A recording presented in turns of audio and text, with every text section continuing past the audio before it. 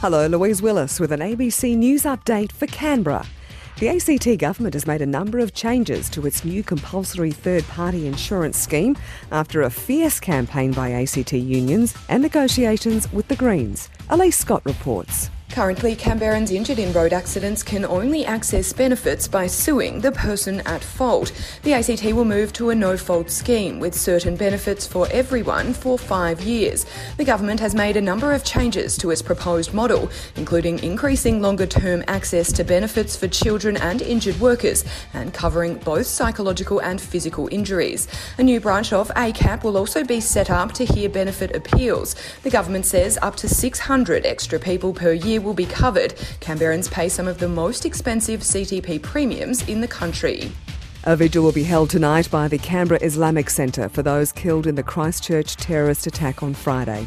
50 people died when a gunman massacred worshippers at 2 mosques in the city. 36 are still being treated for their injuries in hospital.